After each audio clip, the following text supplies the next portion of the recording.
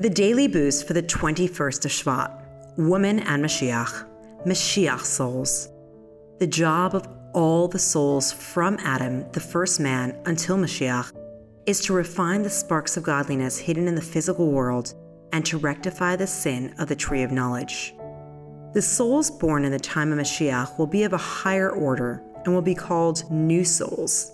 They will not need to struggle to uncover godliness. Rather, they will constantly elevate the world so that it will experience greater and greater levels of godliness. God brought a small number of these new Moshiach souls into the world to help us prepare for Moshiach. Chanech was a new soul. He exemplified personal refinement and purity. Moshe was a new soul. He showed us how to refine the world through the Torah and its laws. The Alter Rebbe was a new soul. He revealed the secrets of the Torah through which we will merit the actual redemption.